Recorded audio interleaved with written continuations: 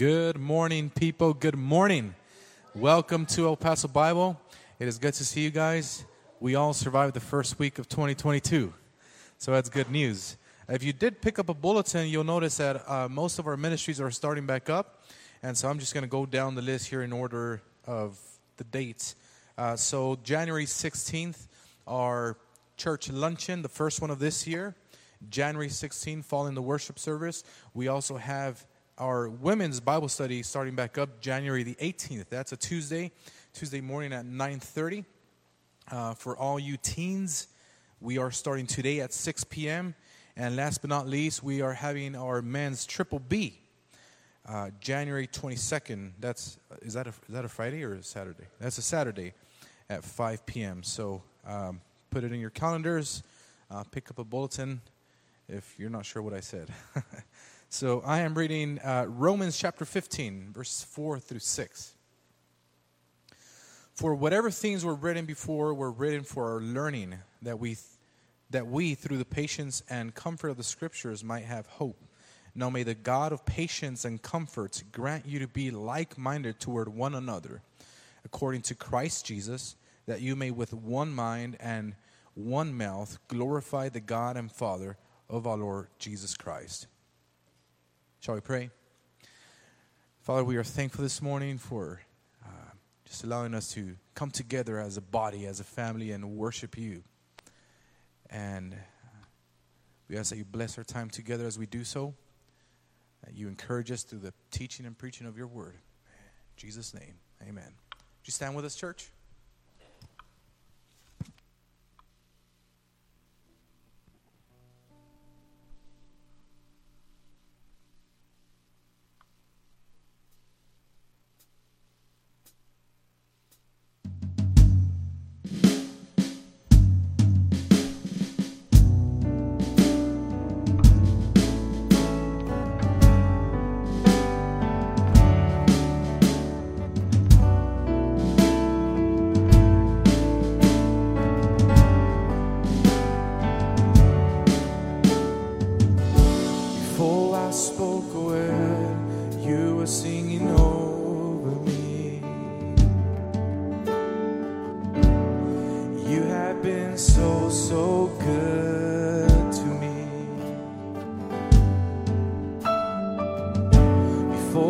Took a breath, you breathed your life in me. You have been so kind to me. Oh, the overwhelming, never-ending, reckless love of God.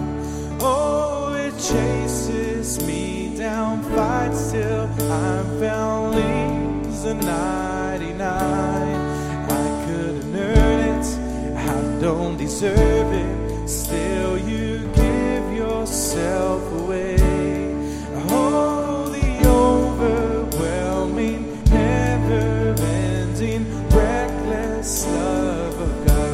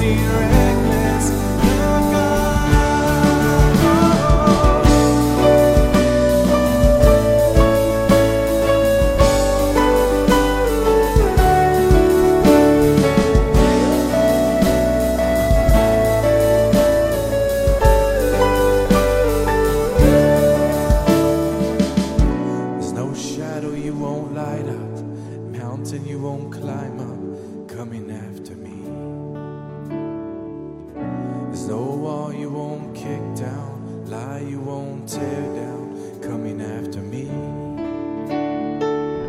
There's no shadow you won't light up, mountain you won't climb up, coming after me. There's no wall you won't kick down, lie you won't tear down, coming after me. Sing it out. There's no shadow you won't light up, mountain you won't climb up, coming after me. There's no wall you won't kick down, lie you won't tear down, coming after me. There's no shadow you won't light up, mountain you won't climb up, coming after me. There's no wall you won't kick down, lie you won't tear down, coming after me. Oh, the overwhelming, never-ending, reckless love of God. Oh, it chases me down, bites till I found, leaves the 99. I couldn't earn it, I don't deserve it, still you give yourself away. Oh, the overwhelming, never-ending, reckless love of God.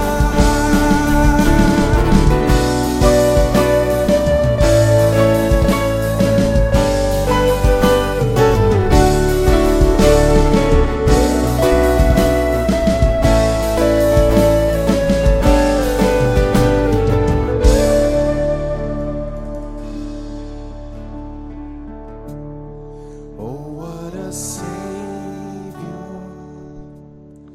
Isn't he wonderful? Sing hallelujah. Christ is risen. Bow down before him, for he is Lord of all. Sing hallelujah, Christ is risen. Oh, what a Savior, isn't he wonderful? Sing hallelujah, Christ is risen. Bow down before him, for he is Lord of all. Sing hallelujah, Christ is risen.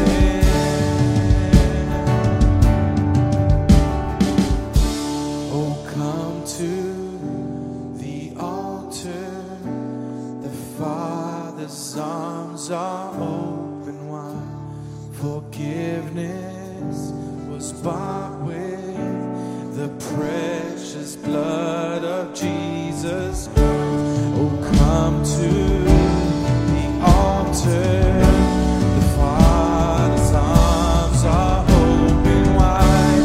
Forgiveness was bought with the precious blood. Oh, the overwhelming, never-ending, reckless love of God. Oh, it chases me down, but still have found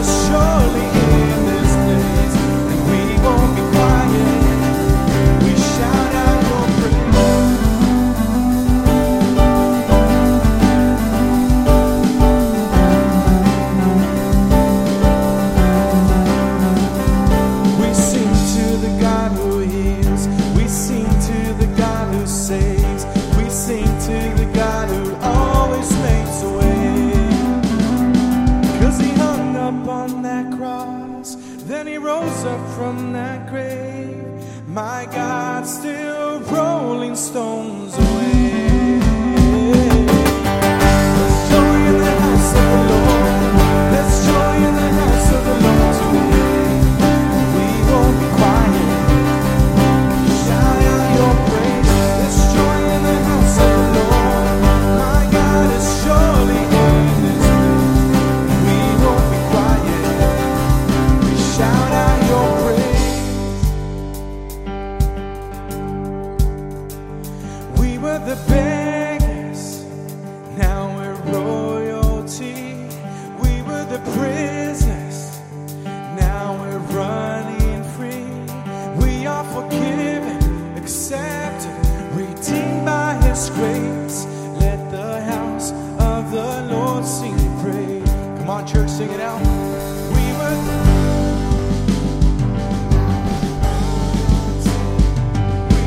prisoners.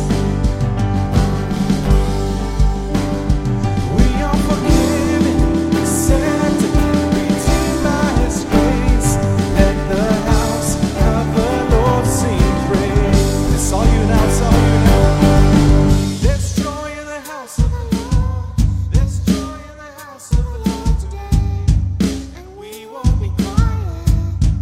We shout out your praise. There's joy in the house of the Lord.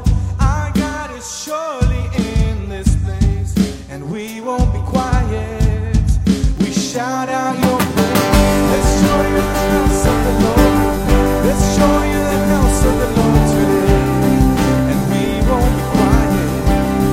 We shout out your praise. There's joy in the house of the Lord.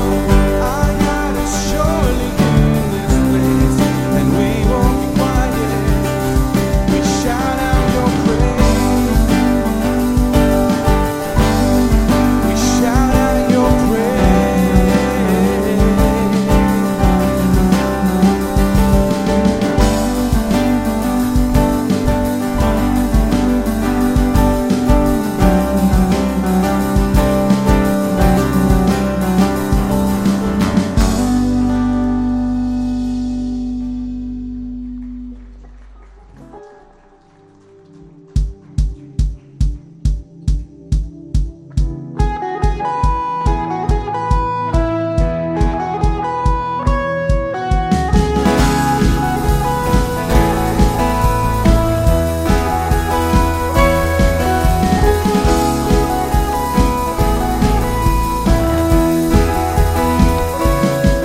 I'm alive because you're alive. I am free because you set me free. I'm alive in you, Jesus. I am yours because you said it so. I am loved and you won't let go. I'm alive in you, Jesus. Oh Spirit, come, set our hearts with holy fire. This hope we have, our God's not dead, He is alive. He is Jesus. Nothing and no one can stop Him. Nothing as strong as our God is. Our God is alive.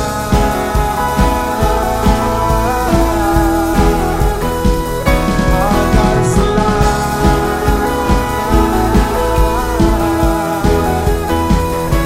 Oh, hey, death, where is your sting?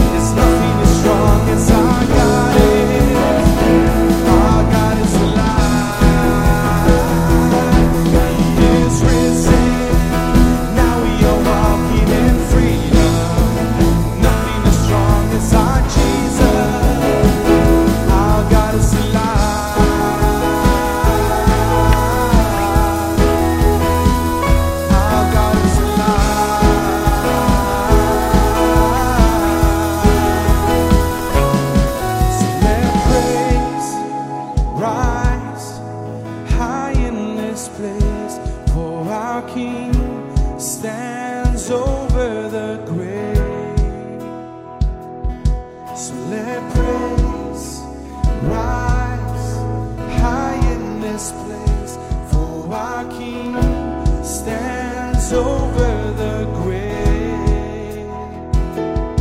So let praise rise high in this place, for our King stands over the grave. So let praise rise high in this place, for our King stands over the grave. He is Jesus, nothing and no one can stop him. Nothing as strong as our God is. Our God is alive. He is risen. Now we are walking in freedom. Nothing as strong as our Jesus. Our God is alive.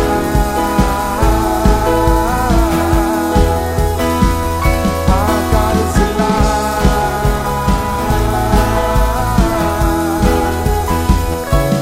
So let praise rise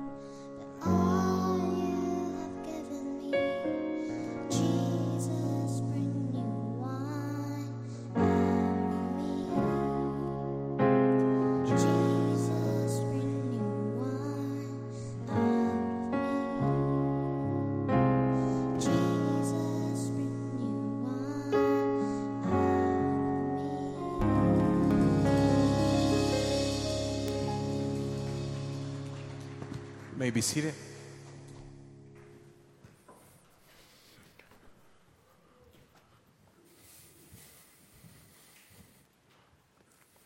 Well, good morning. Happy New Year's to you.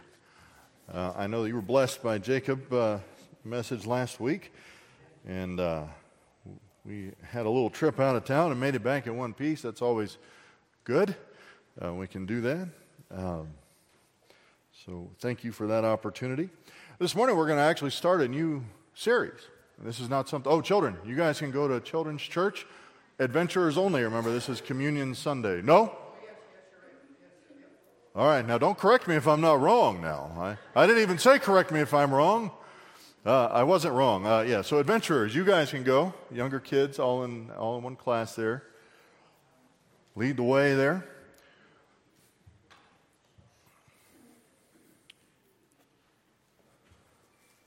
It's not something that we get to do a whole lot here at El Paso Bible Church. Given the relative swiftness that we go through the books of the Bible. But we're starting a new series in 1 Thessalonians this morning. And again, we go from a book from the beginning, generally, right? There's some exceptions. We observe some holidays individually. Every once in a while, I bow to your pressure. And I give you a Valentine's Day sermon when Valentine's Day is on Sunday. I think I did that. But largely, right, we preach from one end of the book to the other, and so that may take 6 months. It may take a little over 2 years, I think is probably the longest I've done. But just as a reminder, there's things that are important when we start a new series that we talk about, things like the character of the book, the character of the author. So we're going to take a few minutes to do that, to cover some of the things that we should do at the beginning of an introductory series like this, and it's something I try to do every time, right? At least to remind myself. And so in the interest of doing that, we have this book is one of many in the New Testament written by the Apostle Paul. So I don't have to tell you about who the Apostle Paul is. We just got done with Ephesians. It's the same guy. Very, very few people that are, informed people capable of rational thought would disagree that Paul wrote the book. This isn't one of the disputed ones. And so he wrote this book. Some people think that it was the first one he wrote, and it's close. I happen to hold that he wrote Galatians first. Some people think that 1 Thessalonians squeaked its way in before Galatians.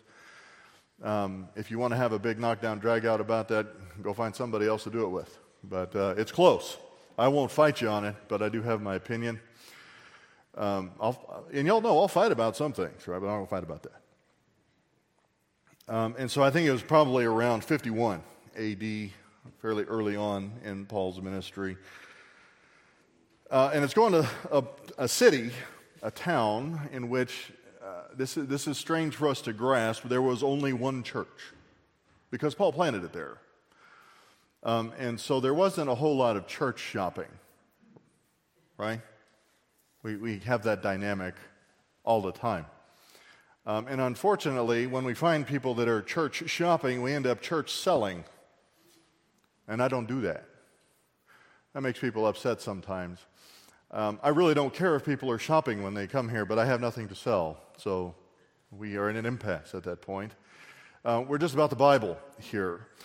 And part of my understanding is that that's how the church was designed to operate.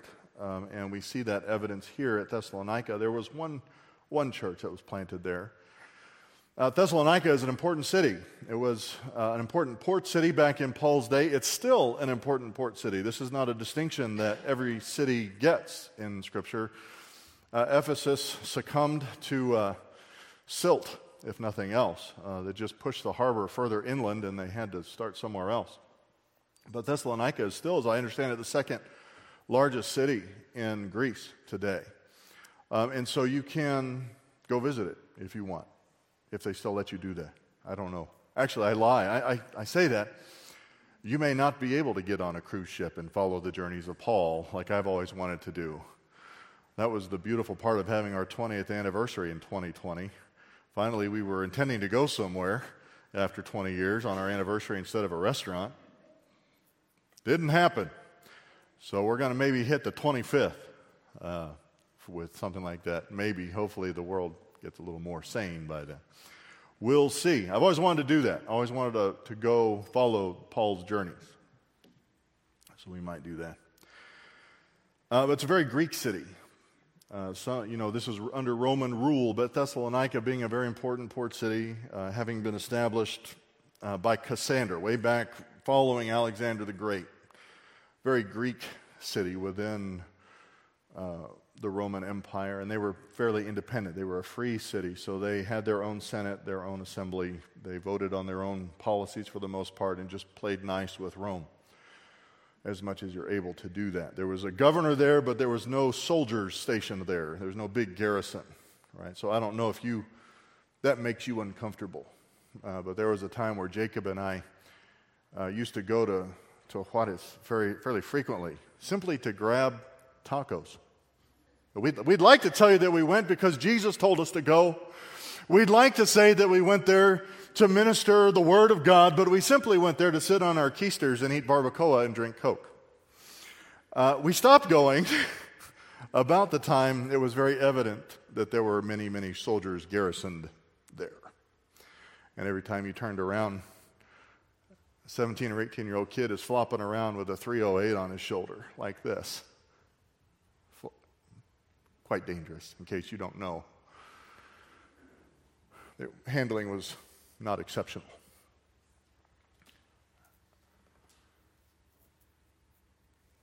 But there was no garrison there, so it was relatively free. You didn't have to be scared all the time. Roman governor there. And when we say occasion, so I'm going to talk about the occasion of the writing. Why did Paul write Thessalonians? He wrote it simply because they had some questions. They had some doctrinal questions. Everybody remembers the eschatology, the last things conversation at the end of Thessalonians. That's very important. One of the key things in the book. But the purpose of Paul is writing is because the church needed his input. Sometimes the church needs his correction, right? So when he writes 1 Corinthians, we went through 1 Corinthians a while back in Sunday school, and your ears bleed a little at how caustic Paul is when you read the words, how harsh he is in his correction, right? Some people think I'm direct. You guys need to read 1 Corinthians, because all of 2 Corinthians was Paul apologizing for how harsh he was in 1 Corinthians. That's how it went. But sometimes they need his correction. Thessalonians didn't really need his correction, but they had some questions, and it was fairly early on. There wasn't the canon to go back to. Revelation wouldn't be written for another 40 years or so.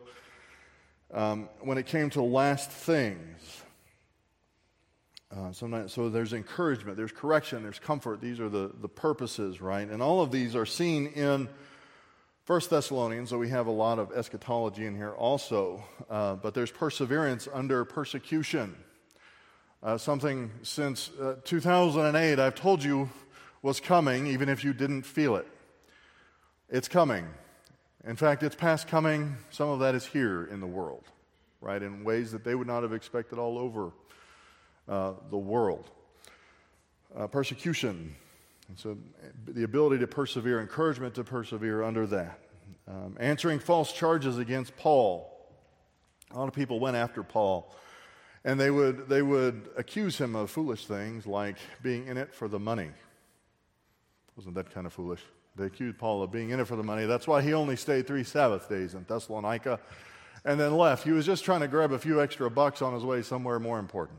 They were making accusations like that. Now, rebuke against laziness is in Thessalonians. Admonition to not be lazy. And teaching to respect the leadership of the church. Those are all together in Thessalonians. And Paul didn't seem to spend a long time in Thessalonica. He says in Acts, or he says that when we read the record in Acts, there was 3 Sabbath days.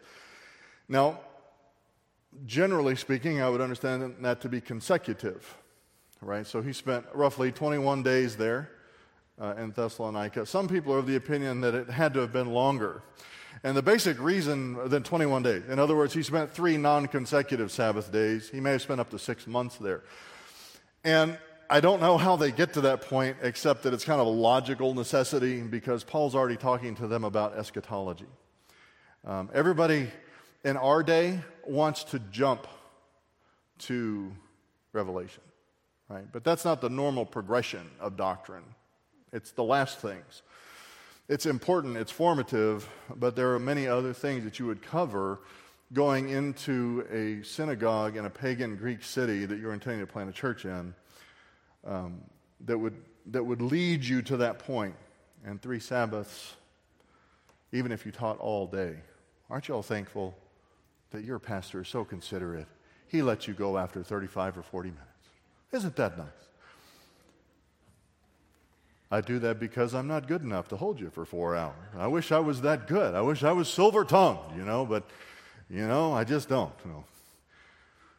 It's just our tradition here. That's about as much as we can do in one shot.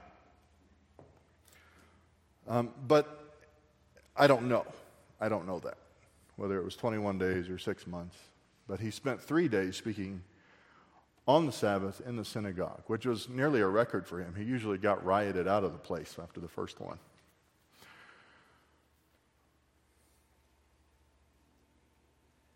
So it's possible they were stretched out a little bit more. Anyway, so hopefully you've spent those few minutes opening or clicking or swiping to 1 Thessalonians. And let's look at this first couple verses.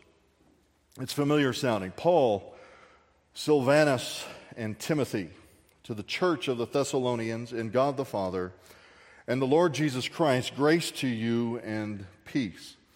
So there's 3 guys together. You'll recognize the name. Silvanus is the Greek name for Silas. And so Paul, Silas, and Timothy were together. He's speaking to people in a very Greek city in Thessalonica, and so he uses all 3 of their Greek names there, and they're together. It may have been that Silas was the guy who was copying things down. I have thought occasionally, because I've occasionally damaged my fingers. I normally type really fast. I go, you know what I need? I need to follow the biblical example. I need to get an amanuensis. I need to get a scribe, somebody to write down, because I can't type like I used to be able to type. And then I realized that, I'm not this bad, but it might be like the person that does the sign language for our president, right? My brain doesn't work in a linear way, so me typing my words out is probably the only way it'll work. And I kind of wonder if Silas was doing that for Paul, because it would be difficult, I think, with the length of some of his sentences and some of the phrasing that he does. So I don't know if that's what was happening. But he addresses it. This is important, because this is how an epistle was opened. This is how the introduction to letters was done in the ancient world. And we have some epistles in the Bible that are introduced differently, and that's of note because it doesn't follow the pattern. But what it tells us is that when Paul uses this form is that he is writing a letter. He's writing a letter that has a specific audience, and he has an intent and intended information that he's going to communicate to his audience in a particular way, and that helps us to understand what he's saying in the letter. It's a normal way, a standard form. And so as personal correspondence, it has certain elements that we're going to look for as we go through. We should expect that he will answer questions. We should expect that he's using actual vocabulary in the way that it was used by other people, because that's how language works, right? It's a convention of uniformity.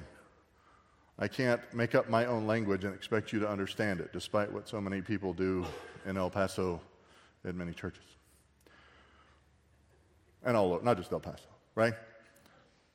I'm not going to expect you to understand it if I just create. I had a gentleman one time come into the foyer and pray over me in what I can only describe as fake jumbled Chinese.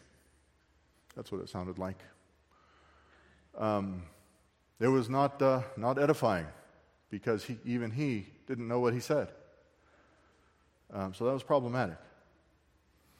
There's a convention of language when you're writing a letter, because it has an audience, and you need your audience to be able to read it, using the common meaning. So the second part of that form is that the audience is described, right? And that's what we have here. So the audience is defined. He says it is to the church of the Thessalonians. So he's not writing to the government. He's not writing to the Senate. He's not writing to the fruitmonger or the fishmonger. He's not writing to any of the other people that are living in Thessalonica at the time. He's writing to the church of the Thessalonians, or Thessalonians actually would be a better transliteration, a local church. And it's part of the Big C church, right? The Big C church is the universal church. It's all of the people who are indwelt by the Holy Spirit, who are believers in Jesus Christ. But he's writing to a particular locale under a particular set of elders that is being led in this community. And that's the shortest definition I can come up with for the church. I've tried to make it shorter because we're under continual pressure as pastors to make everything into a bumper sticker. You know? Make it memorable. People's attention spans are short. I'm like, listen, if your attention span is 4 words short, that's not my problem. Can we all agree? If the attention span is 4 words or less, then you need to make it longer. That's y'all's problem, not mine. But here's as short as I can get. The church is believers in Jesus Christ permanently indwelt by the Holy Spirit. That's the church. There are people who believed in Jesus Christ during his earthly ministry who passed from this life prior to Acts 2 who are not members of the church. Abraham, justified by faith, right? The archetype of being justified by faith, he's not a member of the church. He's not. He was never indwelt by the Holy Spirit permanently. Is he going to be in heaven when we die? Are we going to see him there? Yes. But temporally, he's not a member of the church here. He was never indwelt by the Holy Spirit. He would not have known the name Jesus. But he believed God, and it was reckoned to him as righteousness. That doesn't qualify him to be a member of the church. Neither of those categories are. And I'll speak to the future. I think that there is a time that is coming where there are people who will believe in Jesus who also will not be indwelt by the Holy Spirit after the rapture, during the tribulation. Those people are also not members of the church. This is important. Who is this letter written to? Who is expected to understand it? Who is expected to apply it? Who is expected to put it into practice in their lives? Who is being commended here? People in other ages were commended for other things. People in the future will be commended for other things than the church is commended for. So correctly identifying the audience is pretty important. One of the most important things, I would say, as much as the author, identifying who wrote it is to whom he wrote it. So this is important. So he's writing it to this local body. A local body is generally defined as a body of believers in Jesus Christ and dwelt by the Holy Spirit who are under the leadership of at least one elder to shepherd and to guide and to pastor them. So that's important. A lot of people presume upon Scripture. And we talked about this in Sunday school a little bit. And they'll not intentionally, maybe they don't understand what they're doing.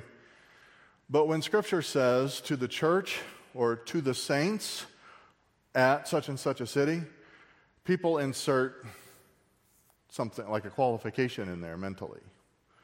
Say, well, the church certainly wasn't made up of all true believers. Certainly, there were some people there who were professors but not possessors, is the phrase that I grew up hearing a lot. People who claim to believe in Jesus Christ but don't. That doesn't matter, does it? To whom is it addressed? To the church, to the saints. Believers in Jesus Christ, indwelt by the Holy Spirit, not simply someone whose posterior is in a padded seat in an auditorium. They may hear it, but it's not addressed to them. The same thing might happen. Back in my day, before I was married, I refer to it as my day, right? The days of my foolishness, perhaps. Because I've been married for a while, 22 years yesterday. And Priscilla and I dated for 5 years before that we're engaged. So it's been like 27 years I've been bugging her parents all this whole time. 27 years we've been together. But prior to our getting married, my wife still has them. I would write notes and letters to her, handwritten, and she could actually read them. The world was different. Don't expect to be able to read my handwriting anymore. I'm out of practice. But she keeps them, and they're a little bound up in a bag somewhere or something. I don't even know where they are exactly. But I'm going to die one day. We forget that in the middle of COVID, right? We're all trying not to die. We forget we're going to die. And my children one day are going to be old. They're already old compared to my age. They don't understand this. I tell them, I'm not old. You guys are old. You're old kids. And one day they may find that, and they may preserve those little notes and love letters and fuzzy-wuzzy little sentimental things that I wrote. Because I was fuzzy-wuzzy sentimental back then. And it may pass a generation or one or two, and somebody may find them, and they may pass, as happens when you're in the antique business. Sometimes a piece of furniture passes into somebody else's hands, and you find in the drawer the fuzzy-wuzzy sentimental notes. Is there a single word in that drawer with the fuzzy-wuzzy sentimental notes that was written to that person that may be 150 years after I die? No. Can they read it and be impressed by my wonderful fuzzy-wuzzy sentimentality? Of course, because I wrote it. But it's not written to them. So let's not insert into the audience people who aren't there, right? It's not going to matter a whole lot to them. They might be, he really loved her. Yeah, and they would be right. But they're not going to know all the details and all of those things. They're not going to be able to take that and apply it to anything in their lives. So we don't want to do that. That's not who it's addressed to. He says that this is addressed to believers in Jesus Christ who are indwelt by the Holy Spirit, who reside in Thessalonica and are under the care of the elders there. That's the definitions that we're dealing with. He says they're in God the Father and the Lord Jesus Christ. That's their corporate identity.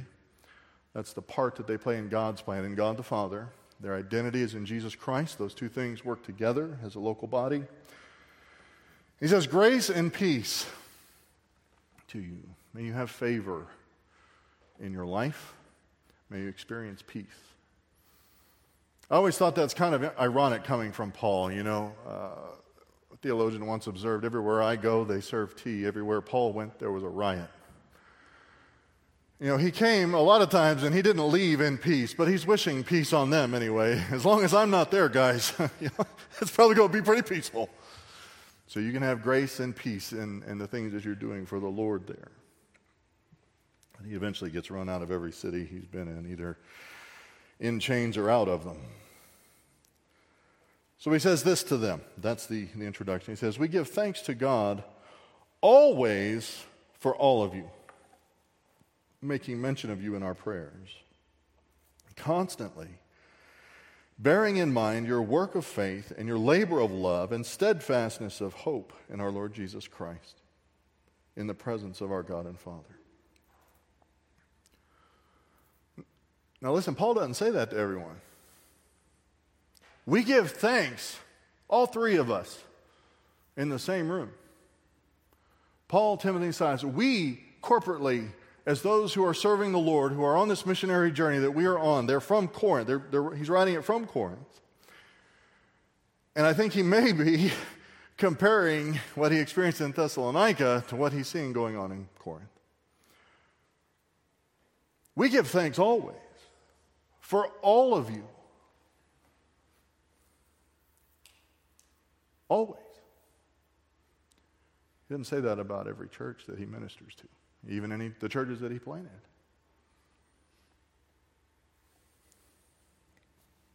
Some people, I'll give you a little insight. When pastors all get together, there's a lot of glasses, bald heads, and penny loafers. And they all have the same things to say. But if you're a young pastor and you go in and you talk about your desires, your strategy, your dream, what you want your church to be like, and you tell them, I would like, however big my church is, I would like it to be something like this, that Paul could always give thanks for all of them. They, are you kidding? Have you been in church at all, Pastor Skippy? Don't you know what it's like? And then they all start comparing war wounds. It's like being around, I don't know, I imagine when I would go on post with my grandfather, everybody had their stories, right?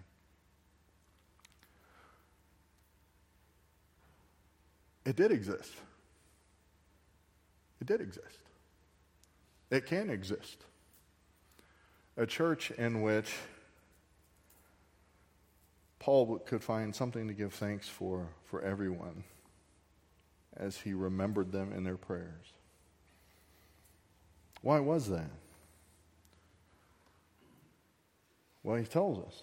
He says that we're constantly bearing in mind your work of faith. So their work was faithful.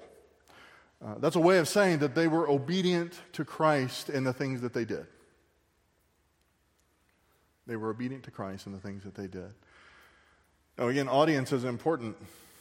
Jesus told Israel to do a number of things that were important to the earthly kingdom that was to come, that are different than what he told the church to do, which is anticipating the coming of that kingdom in the future.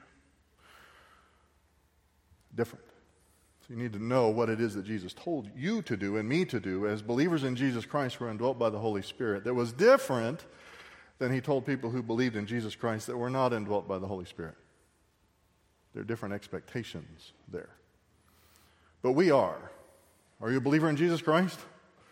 Are you here on this earth right now? Then you're indwelt by the Holy Spirit. That is this age. That is this time. So this is to you.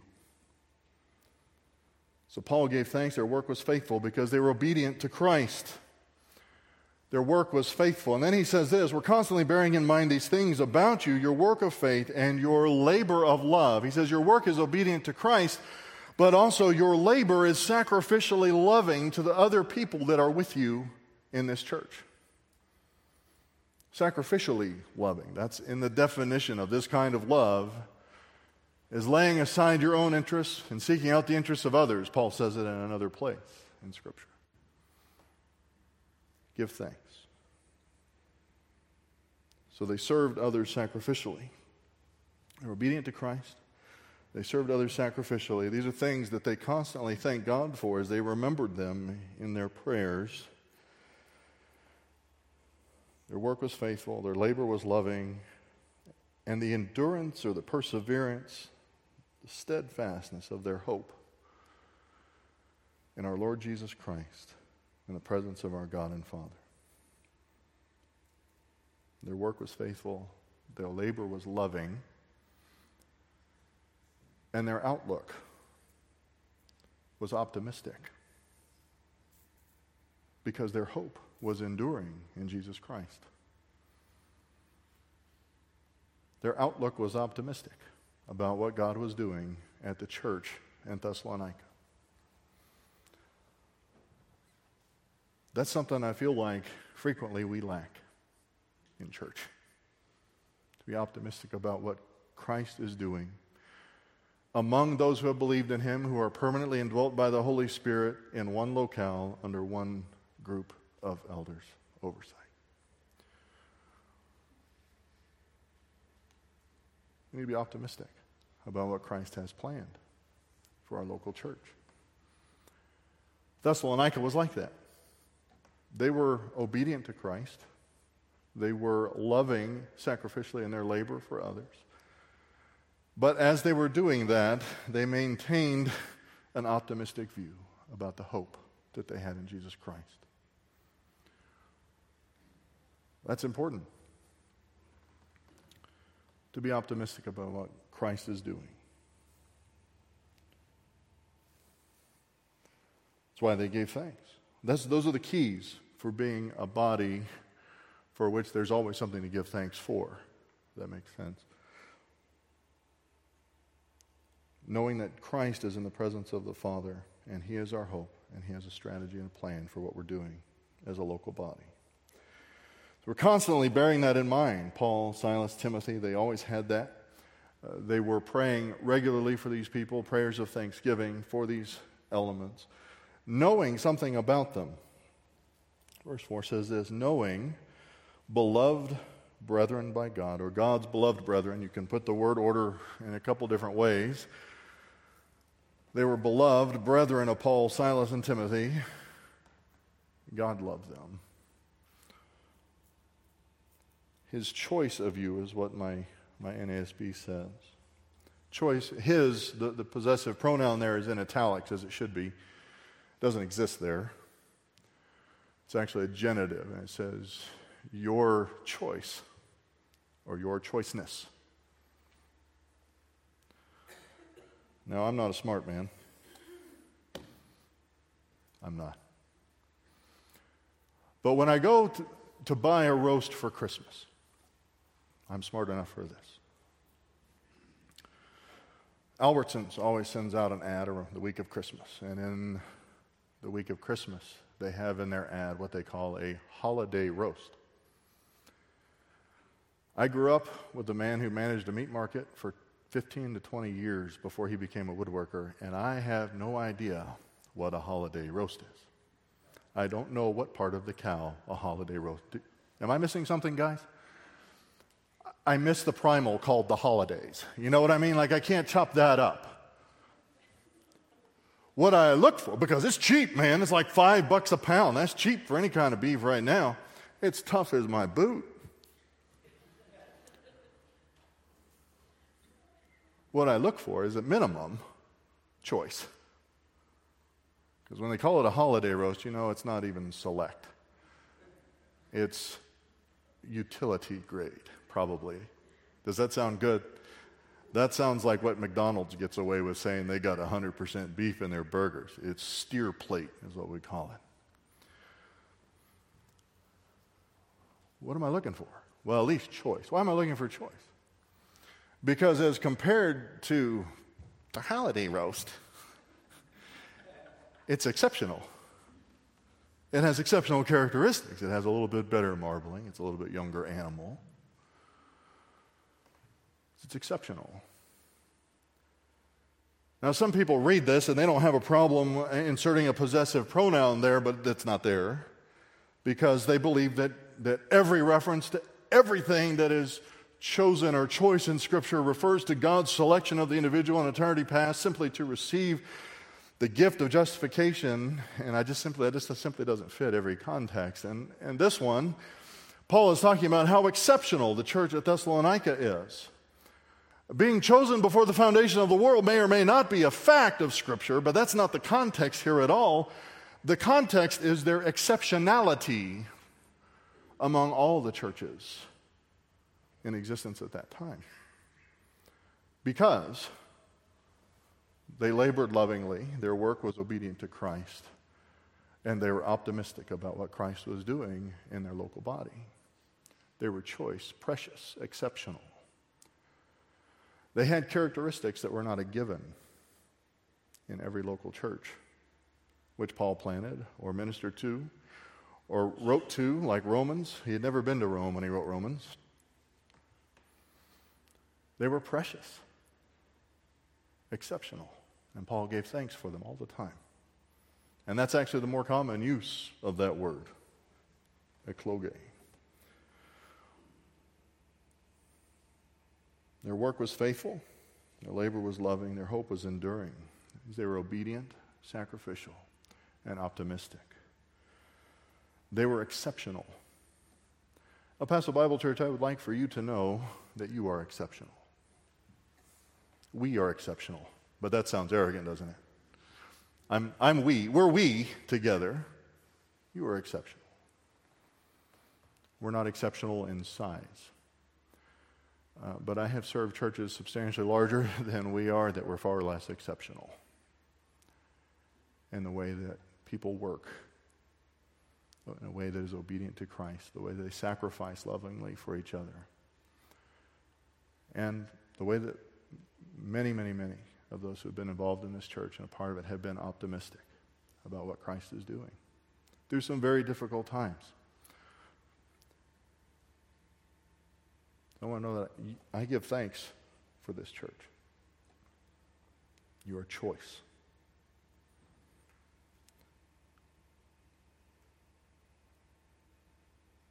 He goes on to talk a little bit more about how they are exceptional. Knowing, brethren, beloved by God, your choiceness. For our gospel did not come to you in word only. Now, I've talked to you about this. There's a little phrase that goes around, and nobody actually knows who said it first, right? But it says, preach the gospel at all times, use words if necessary. Have you heard that one? You've heard it. I'm sure you've heard it, right?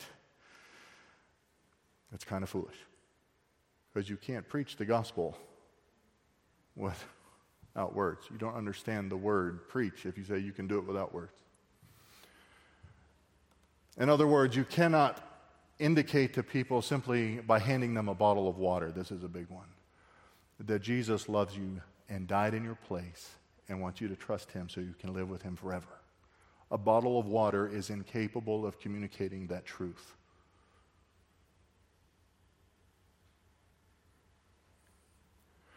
But words are adequate to communicate the gospel. Because I just did it. Jesus died for your sins and rose from the dead. And he said, he who believes in me has eternal life. See? And if you don't have eternal life, you need to believe in him for it. How do I know I believed in him? You know when you believe something. You're being asked to believe things all the time, and you either believe them or disbelieve them, right? Has the pandemic situation showed you that more than anything else? People demand that you believe. They demand that you align. They demand that you submit. And the line between doing that is whether you believe them or not. You know if you believe it. So you know if you believe in Jesus. You know if you have eternal life because you believe that Jesus offered it to you simply by grace through faith. You believe it. But lots of churches did that. Lots of people to whom Paul wrote who were saints. They were naughty saints in some cases. 1 Corinthians tells us that. Not one time does Paul say naughty saints aren't saints. Naughty saints are naughty saints. I'm using the word naughty to get a little chuckle, and it's working. They were more than naughty, weren't they? They were actually awful and still saints. Thessalonica was not. They were good. They were exceptional. They were choice. Because they didn't just receive the gospel, he says, but also in power and in the Holy Spirit and with full conviction, just as you know what kind of men we proved to be among you for your sake. He's saying you responded to the gospel the same way that Paul, Silas, and Timothy did, and that it became the sole and full motivation for the way that you live your life. Thus, your work is obedient to Christ, your labor is sacrificially loving, and you can approach every day in that context in the church at Thessalonica, ministering among each other optimistically and with hope that Jesus has something awesome planned for you.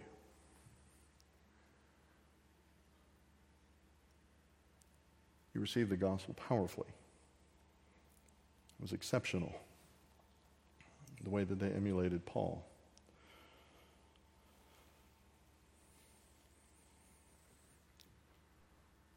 So as we close, and we are closing, I don't even know how many minutes I used. How many minutes did I use, Jacob? I don't know. We got a few more because we have communion today. But simply put, I'd just like us to ask ourselves. We just need to ask ourselves, and that's who the church is. You know, our church is not this building or even that building, as much attention as it took and is taking. The church isn't that building either, as much as we're looking forward to that wonderful blessing of being able to use that space for the church's activities. That's not the church. And this isn't the church. If tomorrow we ended up meeting under a bridge, we would still be, guess what? El Paso Bible Church. And that may happen. We may be having to meet in the common area of a prison, for all I know, in the next 50 years. Guess what we're still going to be? The church, El Paso Bible Church. assuming they let us all we're troublemakers. They may not let us all congregate together, but we'll do our best.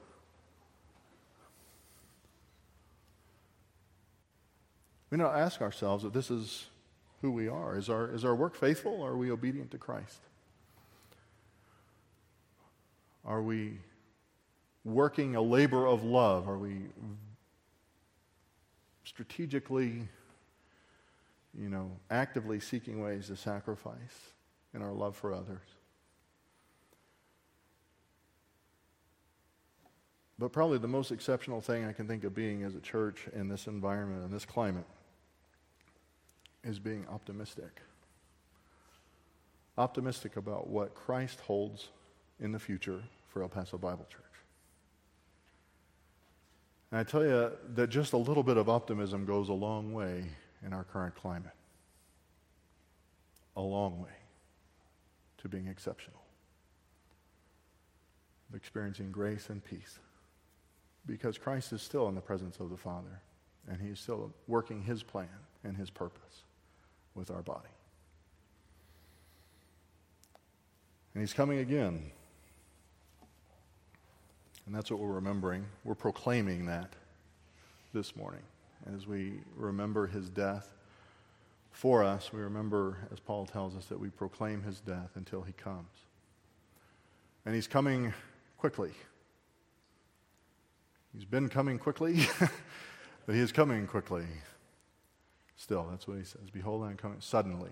In other words, you should not look all around you to try to determine when the time is. You all certainly shouldn't take out billboards with an alarm clock on them, like that dummy did a few years ago.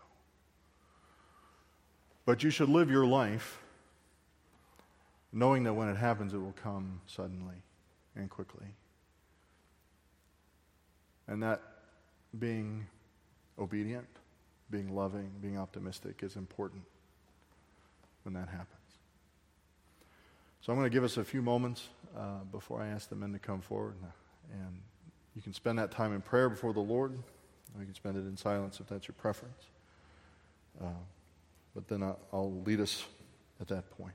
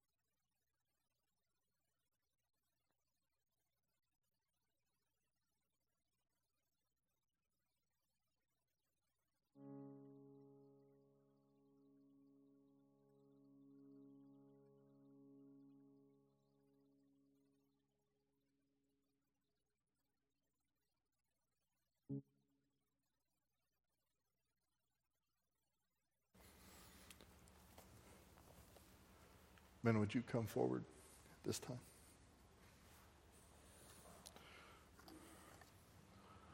Looks like we might need another man to come forward. Oh, there we go. Sorry, I didn't get a good head count. Steve, would you bless the elements, please? Thank you, Trey.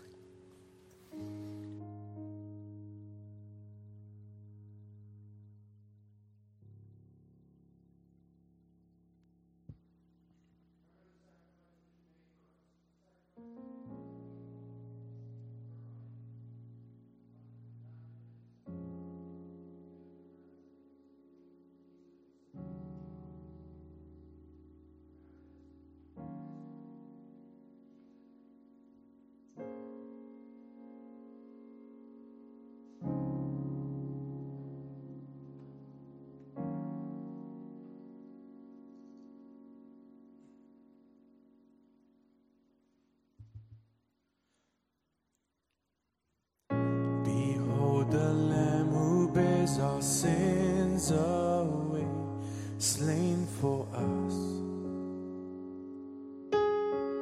And we remember the promise made that all who come in faith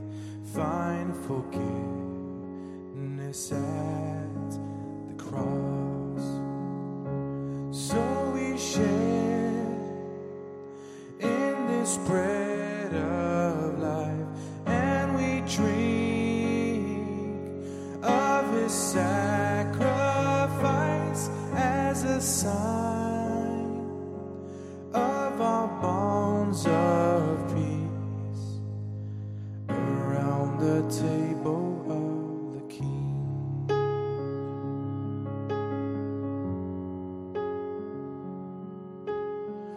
The body of our Savior Jesus Christ, torn for you. And we remember the wounds that heal, the death that brings us life, paid the price to make us one. So we share in this bread of life, and we drink of his sacrifice as a sign of our bonds of love around the table of the King.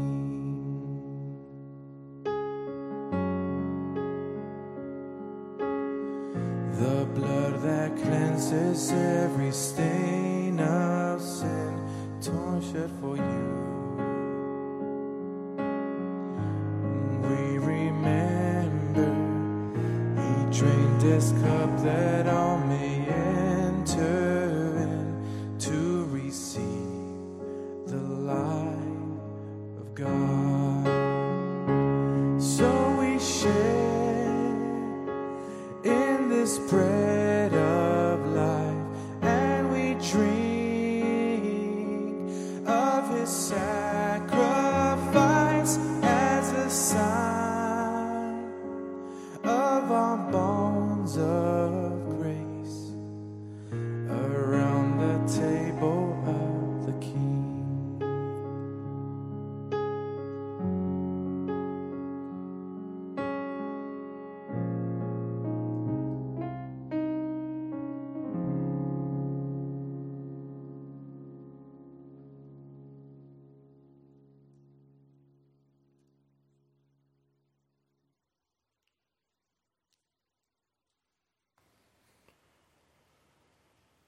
For I received from the Lord that which I also delivered to you, that the Lord Jesus, in the night in which he was betrayed, took bread.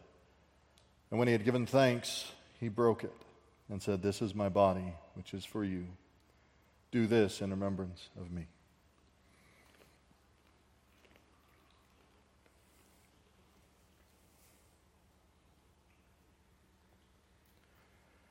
And in the same way, he took the cup also after supper, saying, "This cup is the new covenant in my blood. Do this as often as you drink it in remembrance of me."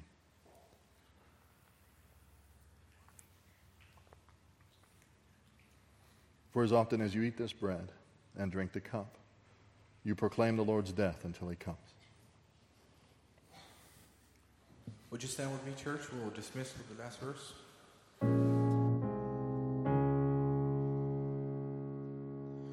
And so with thankfulness and faith we rise to respond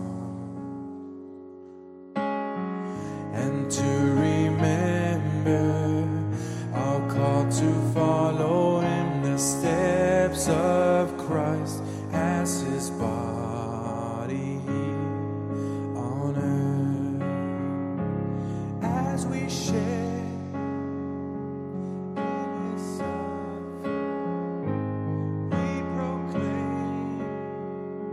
Christ will come again, and we'll join in the feast of air around the table of the King. You're dismissed.